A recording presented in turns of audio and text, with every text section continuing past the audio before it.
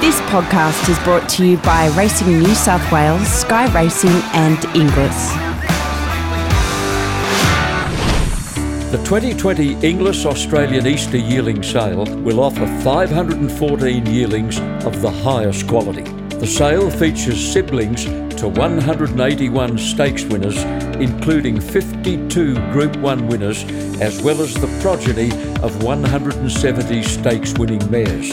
58 high-profile stallions will be represented. Those with the largest consignments are Schnitzel, I Am Invincible, Capitalist, American Pharaoh, Not a Single Doubt, Fastnet Rock, Sebring and Exceed and Excel. The progeny of 15 first-season sires will go under the hammer. The 2020 Inglis Australian Easter Yearling Sale will be conducted over 2 days, Tuesday, April 7, Wednesday, April 8 at the world-class Riverside Stables Complex at Warwick Farm. Selling will commence on both days at 10 a.m. It's a stunning catalogue. Our special guest is champion Queensland jockey Jimmy Byrne, a man who's ridden well over 2,000 winners, 4 Brisbane Jockeys Premierships and a very healthy number of Group 1s. We're talking about his win in the Queensland Derby on Riva San, trained by Peter Moody. Now, she'd won the Oaks, Jim, hadn't she, with Scott Seymour on board? Yeah, correct. I had a lot to do with Peter. I done most of his riding, Peter Moody, that is, when he was up here in Queensland. And Peter subsequently moved to Melbourne and started filling his stable with other riders and whatnot. And Scott Seymour, as you said, won the Oaks honour, and he got suspended. So my manager at the time, Trevor Lansky, chased her as quick as he could, knowing Scott wasn't going to be able to fulfil the engagement. Because so you knew she was backing up in the Derby? Yes, correct. Yeah. Well, we had that idea that she was going to back up in the Derby. And right. So we chased Pete pretty hard, and when he said yes, I'm thinking, this is a second and none chance, and subsequently she came out and she won the Derby, but I don't think she actually won the race thereafter. No, you're dead right. She had 13 more starts after that Derby win, and she never won again. Now, you might think, Jim, that it takes nothing out of them, but it does. Yes, yeah. Well, she was, and that day when she won the Derby, I actually, she was really strong. It was a dominant win. She ran away with it. I give her a bit of space at the 300, and she just ran away from it. So you thought, she was just going to come back in the spring and just be something, but she just wasn't able to do it any thereafter. I think it literally went to the well too many times with her. You got a very pleasant surprise in the winter of 2017 when Peter Snowden asked you to ride a horse called Redzel in the Doomben 10,000. And this was to be the horse's first major win. We all know what he's done since. Were you on his back long enough that day to judge whether or not he is the best horse you've ridden? Yeah, probably wasn't. It was only 10,000 is only 1,200 now, so I was only on him for a minute 8, minute 9 sort of scenario. So, but I did do a little bit of track work on him, and he was he's a gentleman. He's just a gentleman, the horse, and he's very, very easy to ride. He jumps out, he puts himself straight in the race. But when I think Kieran had a choice between Redzel and another horse of Peter's, and he jumped the other way. So I don't think Kieran actually had that opinion of the horse either. So at that present point, but when he won, it was just such a strong win because that day there was another horse in the race that was on speed as well. So it looked like it could be a very, very fast run, 10,000. But we were able to jump out and actually back off the tempo and give ourselves that little bit of a breather. And again, it's very, very difficult for those. When you're leading those big fields, all those good fields, to find that happy medium where nothing comes up and annoys you, and you're still able to get that bit of a rest, so your horse has got that real good turn of foot. And I think we run 1.89 or something like that in the race. So it wasn't exactly a muddling sort of affair.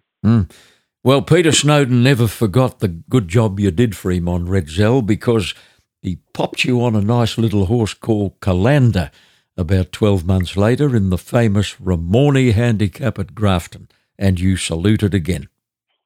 Yeah. Well, I've had a pretty good association with Pete, and I've got to say, without getting off Redzel too quickly, I did taste the ride in the Everest on him on 2 occasions. I actually chased him, so yeah, you're never going to get cured, I think. But yeah, look, Calander, he was. Pete's always been a huge supporter of mine, and he's such a gentleman.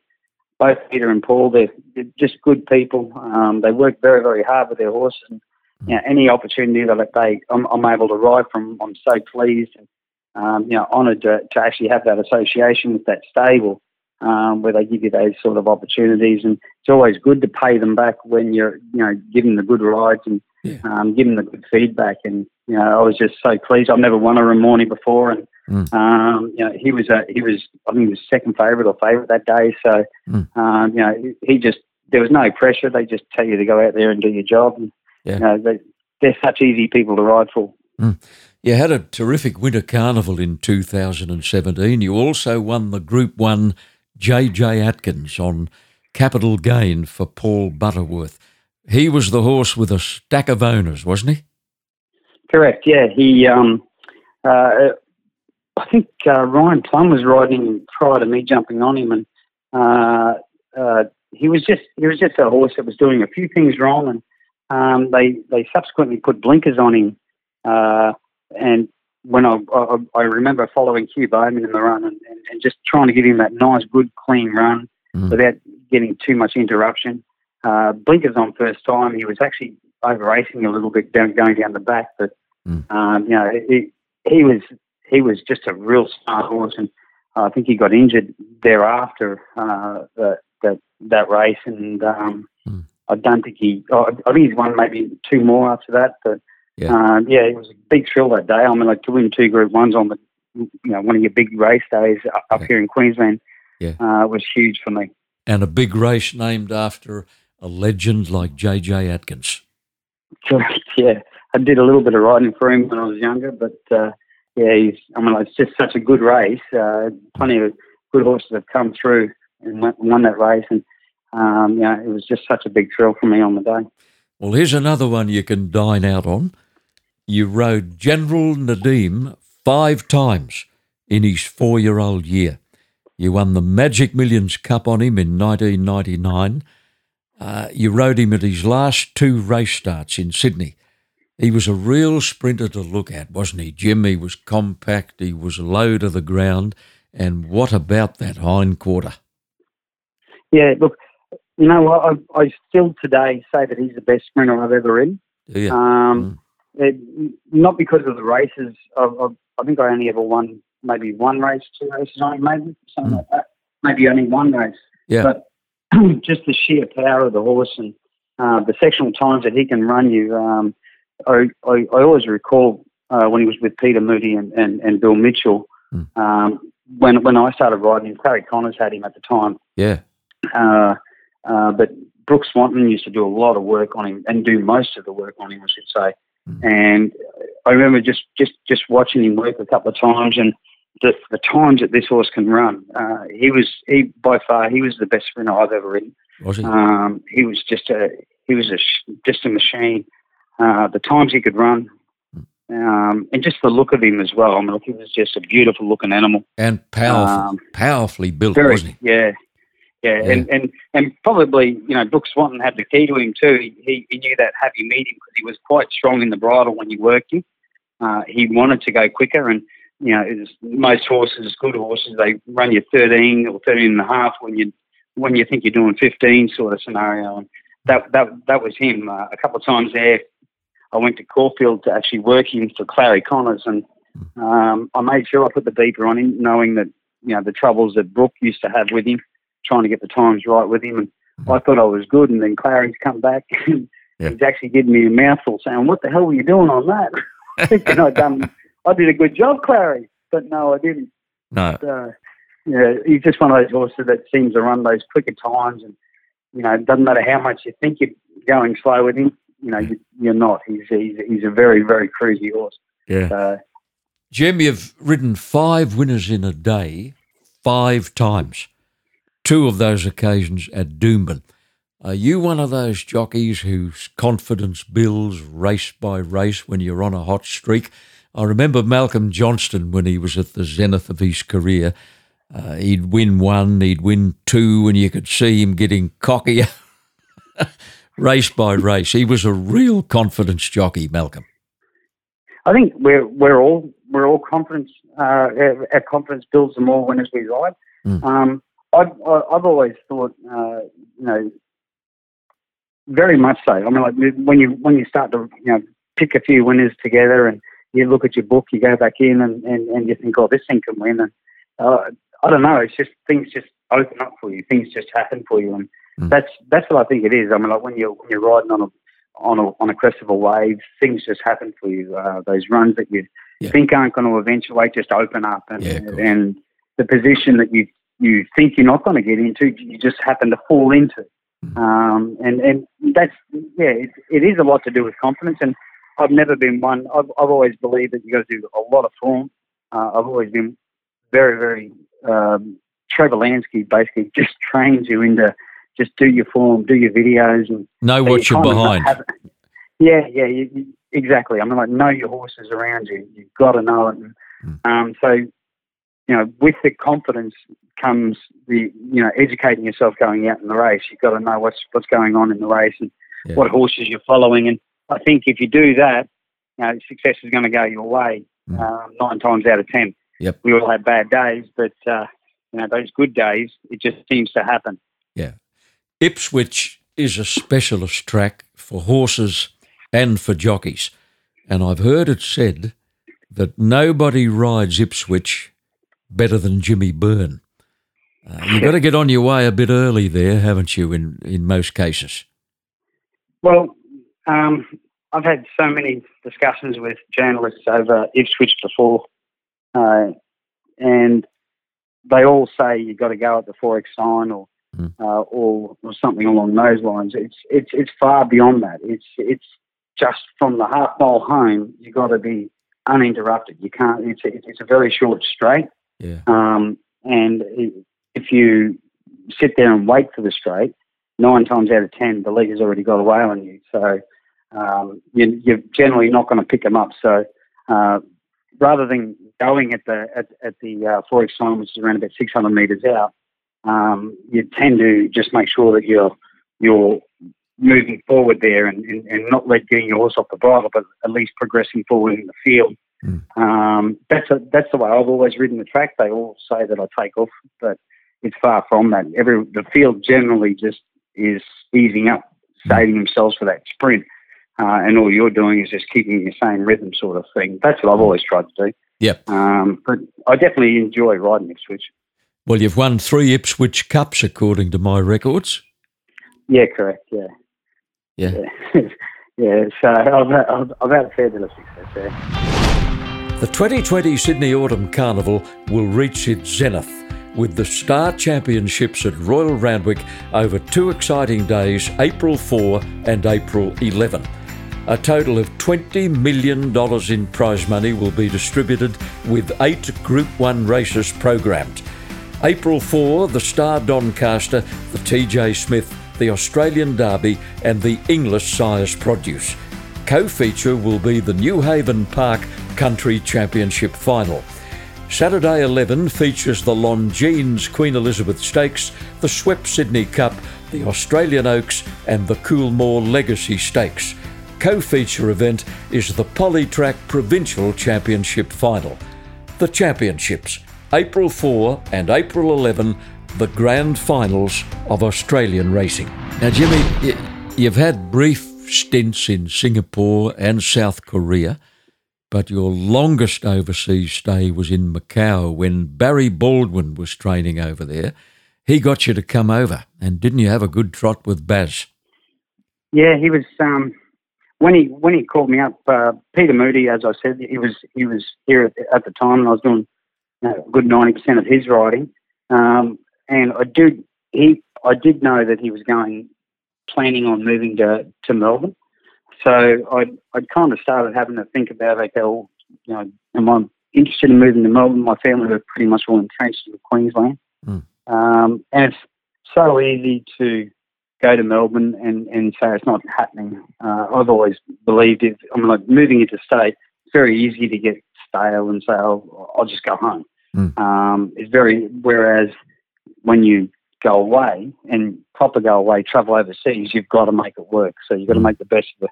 It doesn't matter what situation it is, you've got to make the best of it. And that's what I thought with moving over. When Barry offered me the job over there, I contemplated, wasn't real sure, and for a long time I just thought about it. And I'm just so glad that my wife said, Jimmy, you're never going to forgive yourself, because Singapore, I could have stayed in Singapore for a lot longer. Yep. And I didn't because of certain things with the family and whatnot. And when it came to Barry, I was very confident. He was a gentleman, Barry. He was, he was offered me the whole stables, and it was just an easy. If I didn't like it, I could go home anyway. Yeah, no pressure. But correct, yeah. And we just loved it from the time I landed. Barry and Margaret were so accommodating. They made us feel at home. They made my family feel at home. They helped me get my kids into school. Yep. So it was fantastic for us. It really was. And if I didn't have my wife and the family I have, you wouldn't stay there. But no. It was just like home. It was our second home. It was fantastic. We've got to give Ramey the biggest rap of all here regarding your Macau experience. You two had 4 kids under 6 years of age at that time. Mate, that girl is a marvel. Yeah, I've always said that I couldn't do it. I can't be at home when they were that young. I couldn't be at home by myself with them. I'd always be making sure someone else was around to help me out, but not my wife. She's a marvel, mate. And she travelled, as you said. She travelled with them numerous times by herself, and she was just without a doubt. I wouldn't be where I am without her. No, I know that. She is a true marvel. Now, those kids, let me have a stab at their ages currently. I've got Corey at 21. I've got Georgia at 20. Yes. I've got Madison at 19. Yeah. And I've got Lachlan at 17. Okay. So Lachlan's 18. Right. Maddie's 19 turning 20. Yeah. Georgia's 21. Right. And Corey's 23. My calculations, James, were incorrect. Yeah. But, John, look, it's been 18 months since we spoke, so you weren't too far off. Okay. Now, mate, the retirement last year of the remarkable Jeff Lloyd takes a lot of pressure off you. You had many a battle with this remarkable competitor. Yeah. Yeah. Look, I by far, riding with him is probably one of the biggest highlights of my career. Not because, it's everything to do with it. He was very hard to get past. He was, but he's as hard a competitor as he is. He basically literally sat side by side or across from each other in the room. He's just a gentleman. And, the first year we had the same manager. The first year he won the premiership, he beat me. I think even going into the last day or the last week, there was an opportunity where I could have beaten him on numerous occasions, but I was just unable to do it. And, it was just, he was by far, he was just he's a gentleman. One thing I've always said about South Africans, they'll shake your hand while they're picking in your pocket. So I've never trusted them, but that's not very nice. Yeah, I do appreciate how good he was. You don't realise until they're gone how good someone is. Yeah. When I say gone, retire, I mean. But he was a marvel. He was a marvel. You've had to put your gym sessions on hold during this recovery, but last year you were right into it, and I presume you're getting back into it as quickly as you can. Yeah, I'm trying hard to. even last night, I tried to go for a run last night, and my leg can't handle. It's got to be low impact. Yeah. I'm chomping at the bit as it is at this present point. I'm doing a lot of walking, trying to get the leg as strong as I possibly can. So, last year was one of those injuries where you just got to build your arm up, and this time there's not a lot I can do because it's your leg and it's bones and all that sort of stuff. So I just got to let it knit and try and keep the leg strong as I can without doing any high impact sort of scenario. So that's what I'm trying to do at this present point. You've always prided yourself on fitness, haven't you? I think even more so since you got into your 40s, where jockeys on many occasions can start to battle for rides. But, the older you've grown, the harder you work. Yeah, I think it's one of those things. I know these young apprentices. I know what I was like when I was younger, and you probably didn't with Michael Pelling and the likes when I was an apprentice.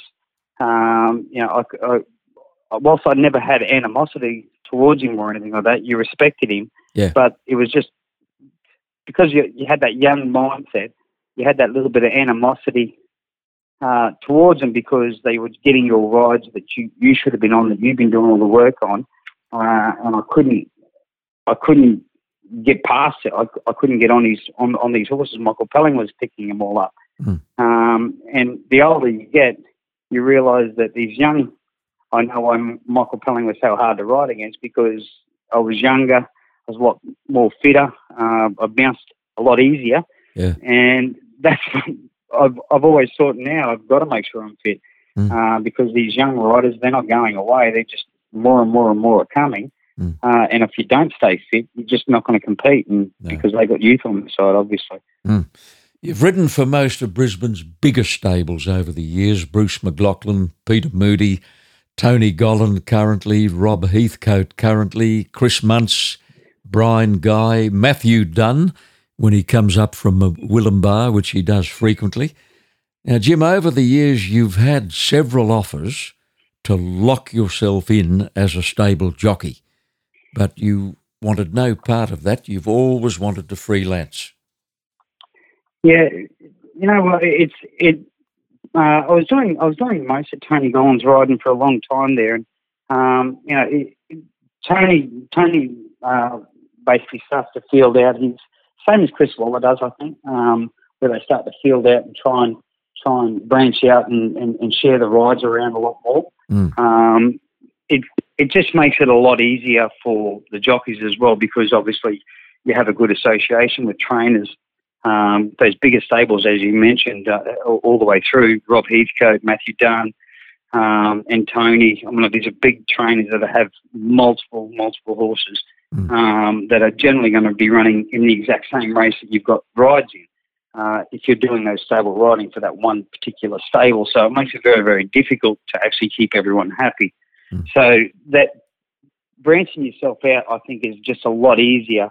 It makes life a lot easier because you're not having to explain why you've gone one way or the other. I think it's a lot easier for everyone involved. Owners don't get as dark on you as they would have previously, and nor do the trainers. Things just seem to flow a lot easier.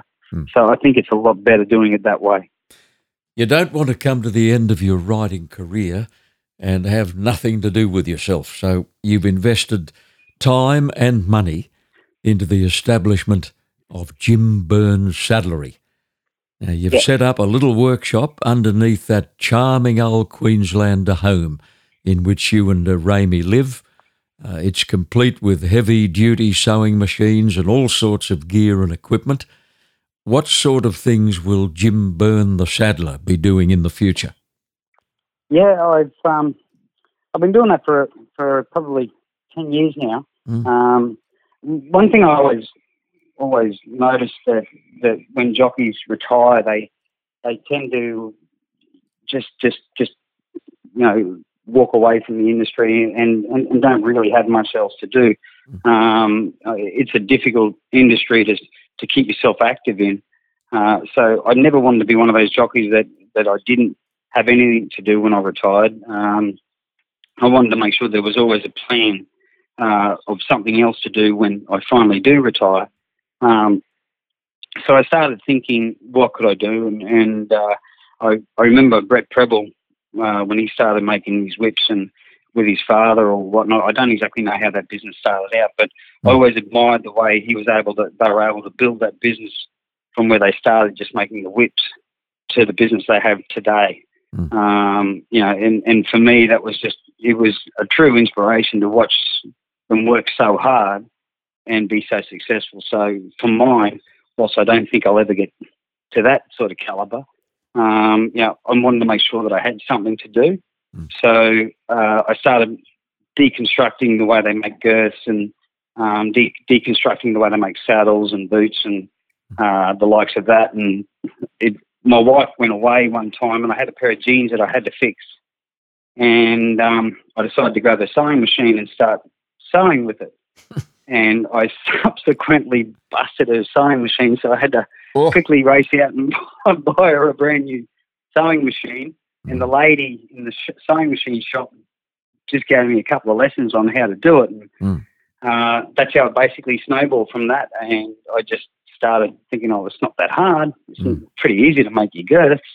So I started doing it that way. And, whilst it's not a big business at the moment, it's something that definitely keeps me very, very busy. I get a lot of orders and it's a nice little side business that I know that when I finally do retire. And concentrate on it, yeah. Yeah, and I really focus on getting to make saddles and whatnot. And there isn't anything that I can't make. I know that. No, exactly. Now, Raimi has probably indicated that she's got some ability as a seamstress and a saddler, but it probably won't be in her best interest if she's too good at it. Well, to be honest, John, I don't think Raimi's ever jumped on a sewing machine yet with downstairs. So anything that's ever come made, what'll happen is, for the most part, I do all the sewing and whatnot, and they do the finishing work. So I've got to be more confident where I let them go, because I'm just probably a little bit too anal about everything. Yeah, everything's got to be perfect, or else it doesn't go out. So, and sometimes it's the only way to stop any fights is you take care of it yourself, because I'm probably a little bit too anal. Now, Jim, as far as your record is concerned, you've ridden well over 2,000 winners. You've won 4 Brisbane Jockeys Premierships. I meant to check your state titles. There've been 2 or 3 of those too, I think. I apologise, the what title? The Queensland title, the Queensland Premiership. Oh, the Queensland titles. Oh, yes, 4. 4 of those, 4 of each. Yeah. Yes, correct. Now, your fitness levels are good. And, Jim, that's another problem jockeys have with long layoffs. The weight can get out of control. That hasn't happened with you. No, as I said previously, John, I tend to try and keep as busy as I possibly can. So whenever I can do something physical, I do it. All the way through when I'd done my shoulder in 2019, I walked every day. Every day I went out and walked, and I can't just sit down and watch movies all day or something like that. It's just impossible. So I think with us, jockeys, that is, the more you keep yourself active, the better your weight's going to be in the long run. So you can actually lead that normal life, and, have meals with your families, and which is very difficult for any jockey to sit down and have that normal meal with your family. It's very, very difficult. If you want to be able to do that, you got to put in the work. Yep. So that's something I've always believed in. Well, you've been an ornament to Brisbane racing and an ornament to your noble profession, Jim Byrne, and it's been a delight to have you on the podcast. Thanks for giving us so much time. I appreciate it, John. It's been a pleasure to talk to you. And this podcast was produced by Supernova Sound.